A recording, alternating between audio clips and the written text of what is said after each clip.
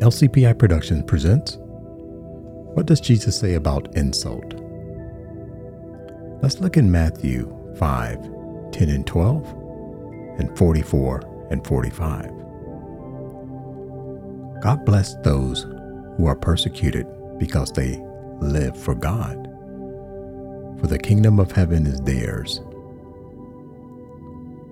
God blesses you when you are mocked and persecuted and lied about because you are followers. Be happy about it.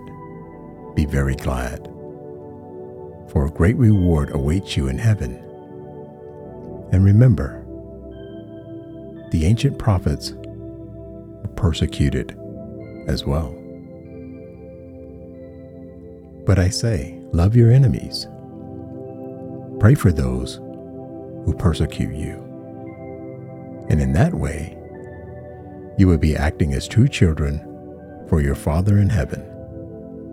For he gives his sunlight to both the evil and the good, and he sends rain on the just and on the unjust as well.